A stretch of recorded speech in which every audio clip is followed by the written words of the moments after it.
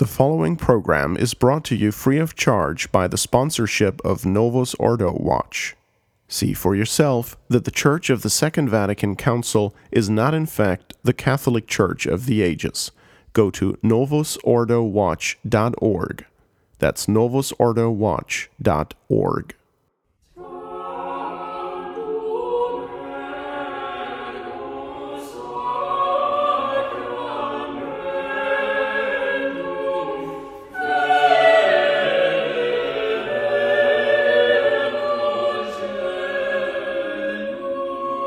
Welcome back to another episode of the History of Christendom. In our last episode, we detailed many of the disorders that came after the problems of Napoleon, which then descended into revolutions in 1830, 1848, and leading to German and Italian unification in 1870, as well as the loss of the Pope's temporal possessions that year, which was also the year of the premature closing of the Vatican Council. In this episode, we're going to talk about 1914 up to present day, and we're going to situate it to start with the idea of secularism, which is so normal to us that we don't realize that it's a grave disorder. What is secularism, Your Excellency? Secularism is the complete divorce of the state and of social life in general from religion. The religion is something purely personal, private, should never in any way overflow into the law, the state, or social life. That's secularism. So all of the institutions have to be secularized, the government has to be secularized. Religion cannot play a part in any way with regard to any kind of public life. That's secularism. And that's really, again, comes out of the French Revolution and ultimately out of Protestantism, because Protestantism reduces religion to the interior entirely. It is your personal relationship with God. You are your own pope because you pick up the scriptures and decide for yourself what you're going to believe. And it totally personalizes your religion. So even churches are not something which are founded by God, but they are founded by human beings for people who have similar religious experiences and who want to come together and worship together. So even the externalization of religion in Protestantism is, again, the result of this personal experience of God, as they would say. And so its roots are in that religion should not have a public role. Now, it did in England. It did. There were state religions. There actually still is a state religion in England. In the northern countries, Sweden, for example, I think Denmark too, there was an external recognition of religion, but the principles of it of secularism were in Protestantism. And so with the coming of the period of unbelief, the 18th century, this idea of separation of church and state became very, very prevalent. And it was enacted in the Constitution of the United States for the first time in the history of the whole world, that there was a country that did not have a public recognition of God or of religion in its constitution. It was not known since the beginning of time. If you look at all of the ancient civilizations, there was always some sort of religion, a priesthood connected with the government. But so the indifferent state, not because the American Constitution is not hostile to religion, but it is indifferent to religion. And it doesn't matter what church you belong to, or it doesn't matter if you're an atheist or an agnostic. The only thing it's looking at is your temporal welfare. So that's where secularism was born. The French Revolution took all of the principles of the 18th century and expanded them and expressed them. And so the 19th century became a place in which these ideas gradually developed and were considered to be the ideal, that the state should be without religion and laws should not pay attention to religion.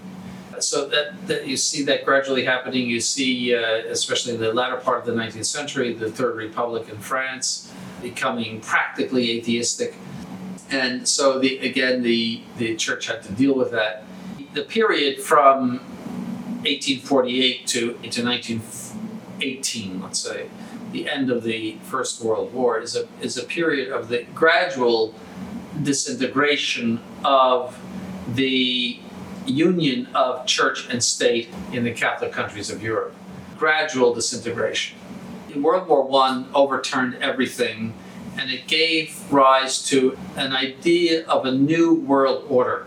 So in 1919, you have the Treaty of Versailles and all of the meetings in Paris and Versailles. And there was this dreamy idea of a new world order. Wilson said, Christianity has failed to give peace to the world, and now a democracy must do it. See, the democracy was extolled as the best possible government, and all of the principles of liberalism were also extolled, and the institutions of the world, and especially the Western world, were made to be in conformity with it, and part of that was secularism. One of those outgrowths of secularism, which might be more familiar to some of our viewers, is Americanism. Can you explain what that is, Your Excellency? Well, yes, it depends on what you mean by it. There is the heresy of Americanism, which was condemned by Pope Leo XIII in 1899, which had various aspects to it. One of them was the accentuation of the active virtues over the passive virtues, that is, an active life over contemplative life. That was one of them. But underneath was this idea of conforming the church to the modern world. It was a predecessor of modernism, or a sidecar to the modernism motorcycle. And it had many of the principles of modernism in it. Another way to take Americanism is the idea that the American system is the best system, that is an indifferent state where the church has the ability to flourish and be on its own and not be bothered by the government, but at the same time it does not get itself involved in the government. So that the society is secularized, and that all religions have the ability to function and to profess themselves, and to a complete indifference to religion. But you have to say the United States is favorable to religion in general. Its laws of exempting religious groups from taxes, for example, is virtually unknown in other countries. So there's no trouble in practicing your faith in this country, but still you have that problem that there is a divorce between the government and religion. The effect is that you have a group of people either on the Supreme Court or in the legislative body that are making moral decisions that pertain to the Catholic Church, and they are even making decisions that pertain to natural law that anybody can know about. So they're coming up with the idea that getting rid of a baby in a mother's womb is not hurting anybody, that these little babies are actually are a threat to the mother, and that therefore they should be removed. This is barbaric. It cries out for vengeance to heaven. It is the most wicked form of cold-blooded murder. But this is what happens. There is nothing to appeal to. There is no code of morals to appeal to stop that. So why not? And with that idea of freedom, the cult of freedom, that you can do whatever you please as long as it doesn't hurt someone else, there's nothing to stop it, because they have decided that the little baby is not a person or has no rights, and so therefore you're not hurting anybody. Nothing to stop that. The same is true of pornography and all of the other things that are offensive to decent morals. These things are permitted to run loose because there is no moral law directing the laws of the nation. And it is inconceivable to have a secular law that is not in some way directed by the moral law, at least the natural law, at least. And if you detach yourself from the natural law, you are committing social and national suicide.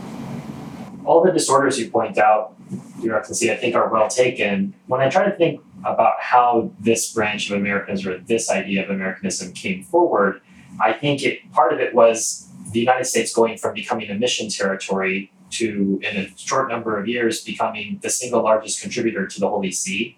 I think you've said on more than one occasion that the Holy Father Gregory XVI said, "Nowhere am I Pope more than in the United States." So I think some of the American bishops, got their chests puffed up and said, "Well, look at us, look at all this success." And typical practical Americans, we've got these good fruits. That means our system is really great, and that led to this disordered way of thinking.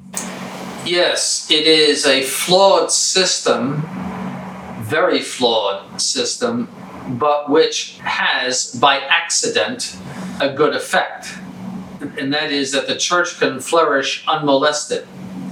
And the fact that it does flourish unmolested transferred in the minds of Catholic American prelates, transferred over, you might say, or mutated, you might say, in their minds into the idea that this is the ideal, that this is not a flawed system, this is the way it should be. And that crept into Vatican II. That it was none other than Cardinal Spellman who brought in religious liberty. His theologian was John Courtney Murray, who was the author of the document on religious liberty, which essentially sets out the American system. And it's something that is offensive to the Catholic Church. That is the indifferent state, and giving people the civil right to practice false religions, which implicitly is based on a moral right to commit a sin. Objectively, it is a mortal sin to embrace a false religion. So you could not possibly have a civil right to do something which is morally evil. So if you have a civil right, it means that you are implicitly saying there is a moral right to embrace a false religion. That does not agree with what Moses said and did when he came down and saw the golden calf. If it is pleasing to God to worship a false god, false religion, to have a false religion, then why was Moses so upset with the Jews when he saw the golden calf? Why did he destroy it? And why did God instruct him to slay all of those who had worshipped the golden calf? See, there is... These days, Moses would just be called a rigorist.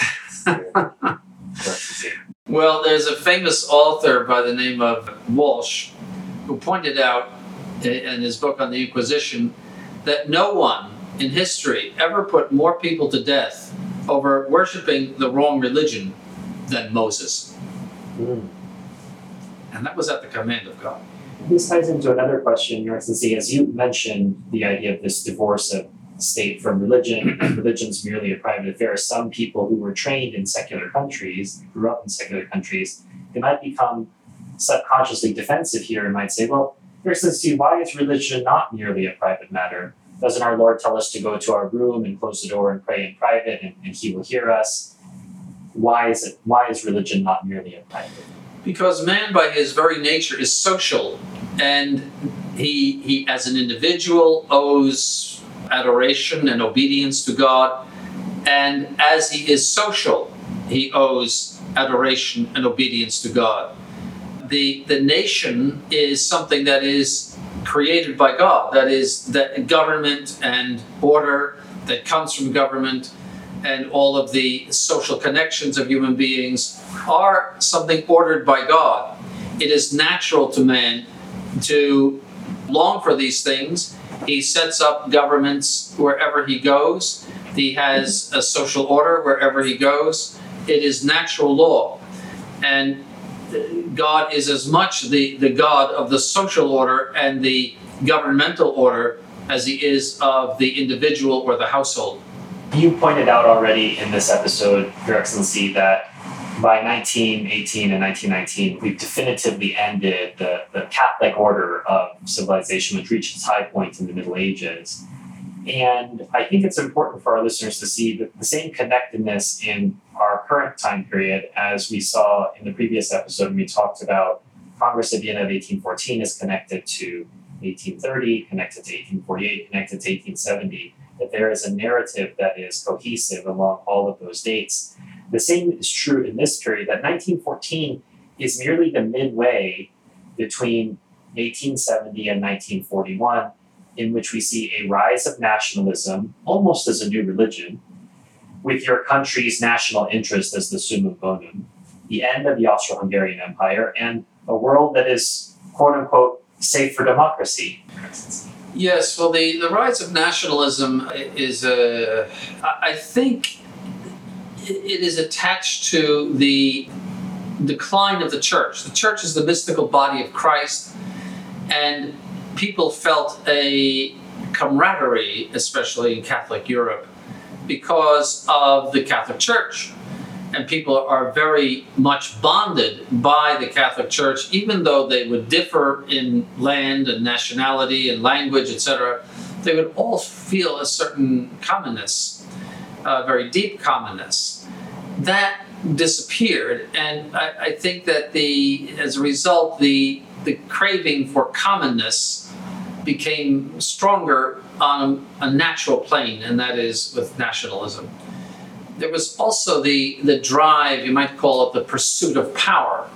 There was a tremendous uptick in commerce and industry in the 19th century. Wealth and the desire for wealth, the appetite for wealth, the appetite to become super rich. And therefore, you become rich by colonies and having all of the economic advantages of colonies. So there was the 19th century late 18th century and 19th century saw a great expansion of colonialism, and that enhanced nationalism. You see, this is the British Empire, this is the German Empire, this is the French Empire, and everyone became quite cocky about their empires and jealous of their empires, and it led to a good deal of conflict over empire. And so I think that was part of it too, is that the national interest became much more prevalent. The power of each country, the economic power and influence of each country became much more prevalent than it had been. Huge standing armies and tremendous investment in military equipment and navies and showing strength and influence and power. A really form of national pride. I think that's what it led to. And the rise of democracy too, the idea of losing the idea of authority, which is intrinsic in the French Revolution, that there is no one can tell you what to do. And we only agree to restrain ourselves because we think it's the best thing. But no one can really tell you what to do or what to think or anything like that. So in these empires like the Austro-Hungarian and various other places, you saw a resentment of the monarch and a resentment of the whole idea that someone has the power from God to govern you. See, so the principles of monarchy were eaten away, and so you saw the disappearance of 4 monarchies in 1919, the Russian, of course, the German, the Austro-Hungarian, and the Turkish, and 4 empires. The setting of the world on the path of democracy, extolling democracy as the best thing that could ever happen to the world, and it will bring peace to the world, and everyone will be happy. This was Woodrow Wilson, who was a dreamer. And the League of Nations and we will, never have a war again because we will solve our problems by sanctions. We won't go to war, but we will economically starve someone who is acting up. That was the idea. And yes. What do you make of, is that an indictment that can be laid against Christianity, Woodrow Wilson, that Christianity hasn't delivered world peace? Is that the promise? Is that a promise of Christianity? Well, certainly it's in the rule book of Christianity. In other words, people don't necessarily observe it, but it is true that the wars of the Middle Ages were nowhere near as destructive or disruptive, nowhere near as those of the wars of religion, when Europe split between Catholicism and Protestantism, and especially the 30 Years' War, which is extremely brutal. And the subsequent wars, as Europe became more secularized, like the 7 Years' War, for example, it was almost, some refer to it as the First World War, because it was fought in many places. But as the 19th century progressed, most of the warfare of the 19th century was from the left, movements of the left, not from the right.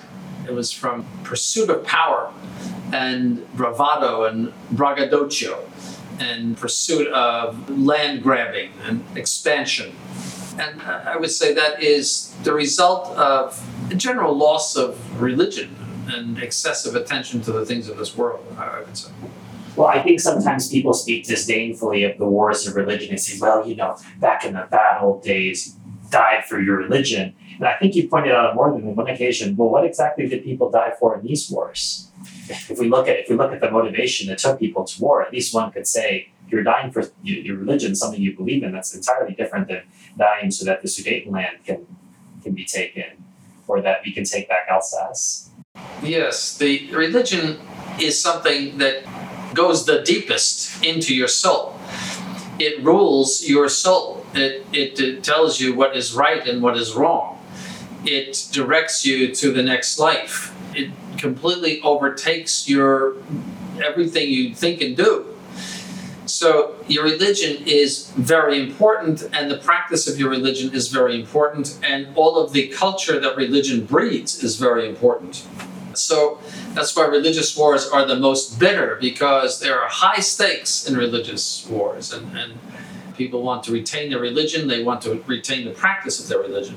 These secularist wars, we might say, are fought over land, and as I said, land grabbing. And Europe has the history of Europe in modern times has been a history of land grabbing, always trying to get something else, wars of conquest, and not being content with what you have, and not seeing that not seeing the balance that, well, maybe we have to give up a piece of property, or we won't grab this piece of property.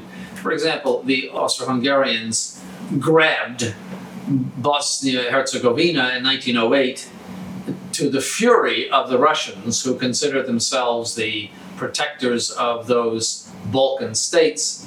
And it was just a diplomatic subterfuge whereby they wanted to take apart, piece by piece, the Turkish Empire. Everybody was getting a piece of the Turkish Empire. It was weak. It was the sick man of Europe. And so Austria thought, we'll take some. And so that enraged Serbia, because there were Serbs in Bosnia-Herzegovina. That enraged Serbia. And of course, then the Russians became enraged too. The French were always looking for an excuse to have another war with Germany. And so they were happy too that there was a war brewing, etc. But it was all over really something quite silly, minor in relation to what happened in that war, which was just the devastation of Europe and misery and death and maiming. The Kaiser said right down to the last, keep it a local war. Let Austria and Serbia fight it out. It's not worth engaging all of Europe in this conflict. But nobody listened to him. Everybody just mobilized their armies and the rest of the story, as they say. And so it was really a useless war. It had bad effects, very bad effects. And it caused so much hatred in the French for Germany that it was indirectly the cause of World War II, because of the stripping of Germany of all of its dignity, you might say, and its ability even to feed itself and to function properly. And Benedict XV said that the Treaty of Versailles will just bring on another war. Well, Bismarck had said that the next possible war could come from some foolish thing in the Balkans, I think he mentioned. But as you say, with this revanchism, it's interesting. If you read the literature of the time going into World War I, it's fascinating to find the dominance in the French mind of there must be an accounting for Alsace-Lorraine, there must be an accounting for Sedan, that they had to have this revenge, and it dominated the entire generation. The young sons were told, one day we are going to take it back, and necessarily this feeds into war. This accelerates in our time period now. We're somewhat victims of our technology. Technology helps to accelerate conflict by creating the news media, pulls in public opinion by sharing which media they would like to. And as we saw in World War I and World War II, treaties widen the conflict. Instead of having it be a local conflict, you then involve all these other people now who didn't necessarily have anything to do with the conflict in the first place. Mm-hmm. Yes, those treaties and those war guarantees are extremely foolish and dangerous. Every war has its sides, and many times people are on different sides in different wars.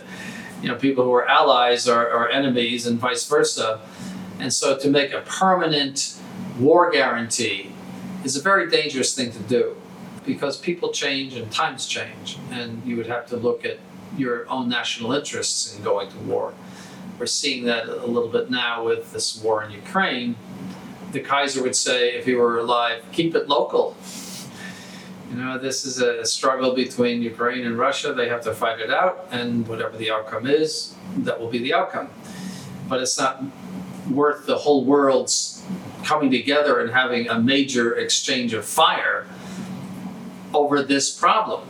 And, you know, there could be another video about that, but not a good idea to have these alliances. And George Washington said no permanent alliances with anybody, you know, except if it's in the interest of the United States. He said no standing army as well, right? Did he? I don't know. I wouldn't be surprised. But that's the 18th century. You need a standing army there. It's the 18th. Times change and circumstances change. So, but World War I was a watershed. It was the end of the last vestiges of the old order and the beginning of the nightmare that we are living now. It was the rise of socialism. Democracy and socialism are twin sisters. And you saw the world go crazy. You saw even women's clothing become immodest. Overnight, almost. You saw the rise of the film industry and dirty pictures. The films, many films made in the 1920s, the silent ones even, were filthy dirty. The original Ben-Hur was of that nature. Made silent in the 1920s, and I looked at it once. I had to turn it off. It was so dirty. So that idea of just letting yourself go was very much a part of the 1920s, and the 1920s were very prosperous. And there was this idea of the war is over. Now we're going to celebrate, and all sorts of bad things happened as a result of World War I. And there was at least the vestiges of some moral order, natural law, etc., in pre-World War I Western civilization that disappeared after World War I. Well, I think it's interesting. We're recording this in early 2022. As you noted, there's a war in Ukraine going on at the time, but in a certain sense, it's been going on since 2014, since Crimea was reunited to Russia, and there were local wars going on in Donbass and some of these other regions. It just seems now that part of the, you noted the problem of the war guarantee, there's NATO on Russia's doorstep. And as you say, we could probably do an entire episode just on the differences here. But NATO is supposed to be part of this new world order that's going to solve everything. We're going to have a permanent organization, treaty organization. It's going to save us. If someone gets attacked, then we're all going to attack. But it's brinksmanship that at least one of the aspects of why the war has widened now to an invasion has been because of NATO's continued expansion to the east and into Russia. Yes, nobody learned the lesson of World War I and the Treaty of Versailles, and that is you don't humiliate a great country. Even if they have had setbacks and maybe lost the war, you don't strip them of their dignity. And that's what the West did to Russia when the Soviet Union fell in 1991. It stripped it of its dignity. It was a great power, no matter what you want to say about it. It was a great power in the world, in the sense of very strong power, something respected, quote unquote, for its immense abilities to destroy, at least that. It had, you might say, a place in the world and a certain pride. It was very badly treated by the Western powers, and we're seeing the reaction to that now. I think Putin is trying to restore Russia as a nation with pride and a nation that is can take its place with the great nations of history. And so, profiting from the weakness of Russia, NATO sought to expand itself, and not only NATO, but the West, the European Union, the United States, sought to westernize what really was an Eastern country. Ukraine has very similar language to Russia. It has very strong religious ties to Russia in the sense that they're both Orthodox, as Ukrainian Orthodox, as Russian Orthodox, but they both use the Old Slavonic in their liturgy, etc. And Ukraine also contains Russian-speaking and Russian Orthodox provinces, which is the Donbass. And also Crimea, which was taken by Russia in the 18th century from the Turks. And it belonged to Russia up until 1954, when Khrushchev gave it away to Ukraine. Now, under the constitution established by Stalin for the Soviet Union, because that was still the Soviet Union at the time in 1954, the 16 republics could secede from the Soviet Union anytime they wanted. So that means Khrushchev gave away something which is absolutely essential to Russian security, which is the Black Sea ports in Crimea, to something that could leave Russia, that could just opt out of the Soviet Union anytime it wanted to. So I think that's the source of the problem in Ukraine, is that in Ukraine, I would say, imprudently listened to the West, all the enticements of the West, turned its back on Russia, with which it had many cultural and religious ties and lingual ties, historical ties.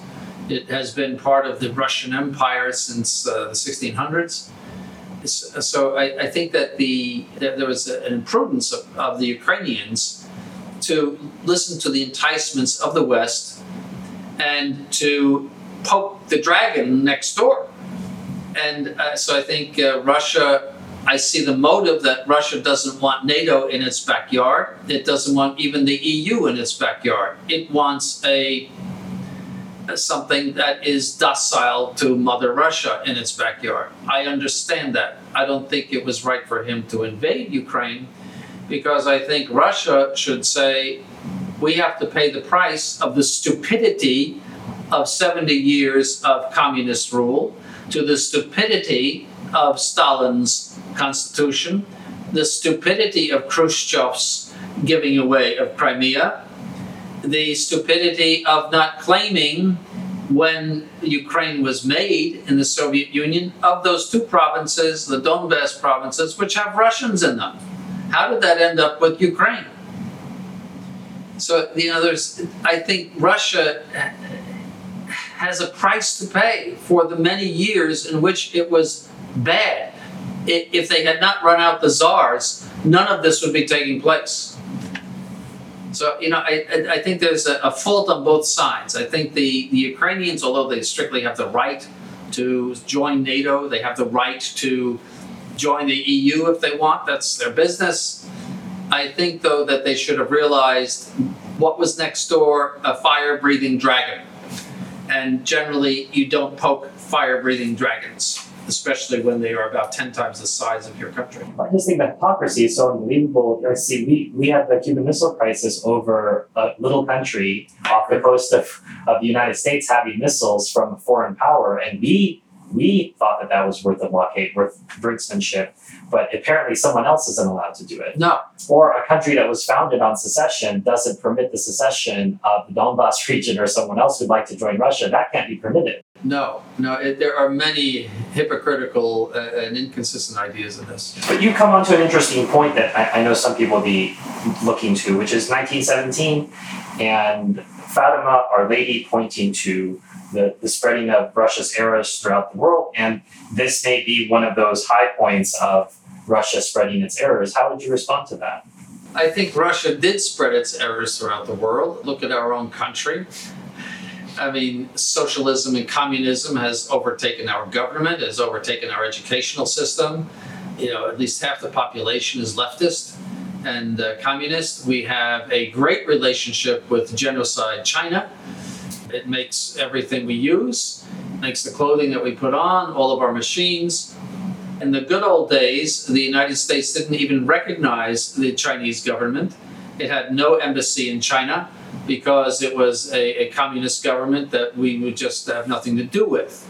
And in the good old days, under Stalinist rule in Russia, the United States did not recognize that government either until the communist-loving Roosevelts came to power, Mr. and Mrs., in the 1930s, and he recognized the communist government of Russia. He called Stalin Uncle Joe, who murdered at least 20 million people. The high end is 60 million, and some even put it higher than that.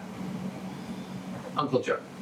There was an overnight transformation in the American press. One day communism was condemned, and the next day we must not speak such of our allies. And, Father Coughlin and other people being marginalized. And I remember when Nixon went to China and opened up China, I thought to myself, that was maybe in my 20s, they are going to build up that country with industry, they're going to take all of our secrets, they're going to be industrialized, and they are going to attack us one day.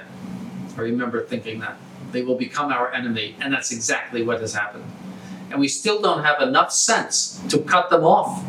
It happens all the time. I was doing some work for a client the other day, and they pointed out this small company, not with defense secrets. They just had some intellectual property that was worth getting, and China had inserted a deep cover spy, a university student who then would go on to interview for this company, and became, of course, the best candidate possible. 18 months into his employment, one day he disappears. All of the company files have been raided, and he's safely back in China with all the company secrets. Mm-hmm. And this is just one story among many. But we still keep admitting they're university students. We welcome them to become researchers. Mm-hmm. And then we're surprised when this happens. Mm-hmm. In our next episode, we're going to continue talking about this 1914 to present day period, but talking about some of these larger international organizations that you've alluded to, the EU, the NATO, and other appendages, the World Bank, the IMF, the WHO. But for now, Dr. C, thank you for your time. Thank you.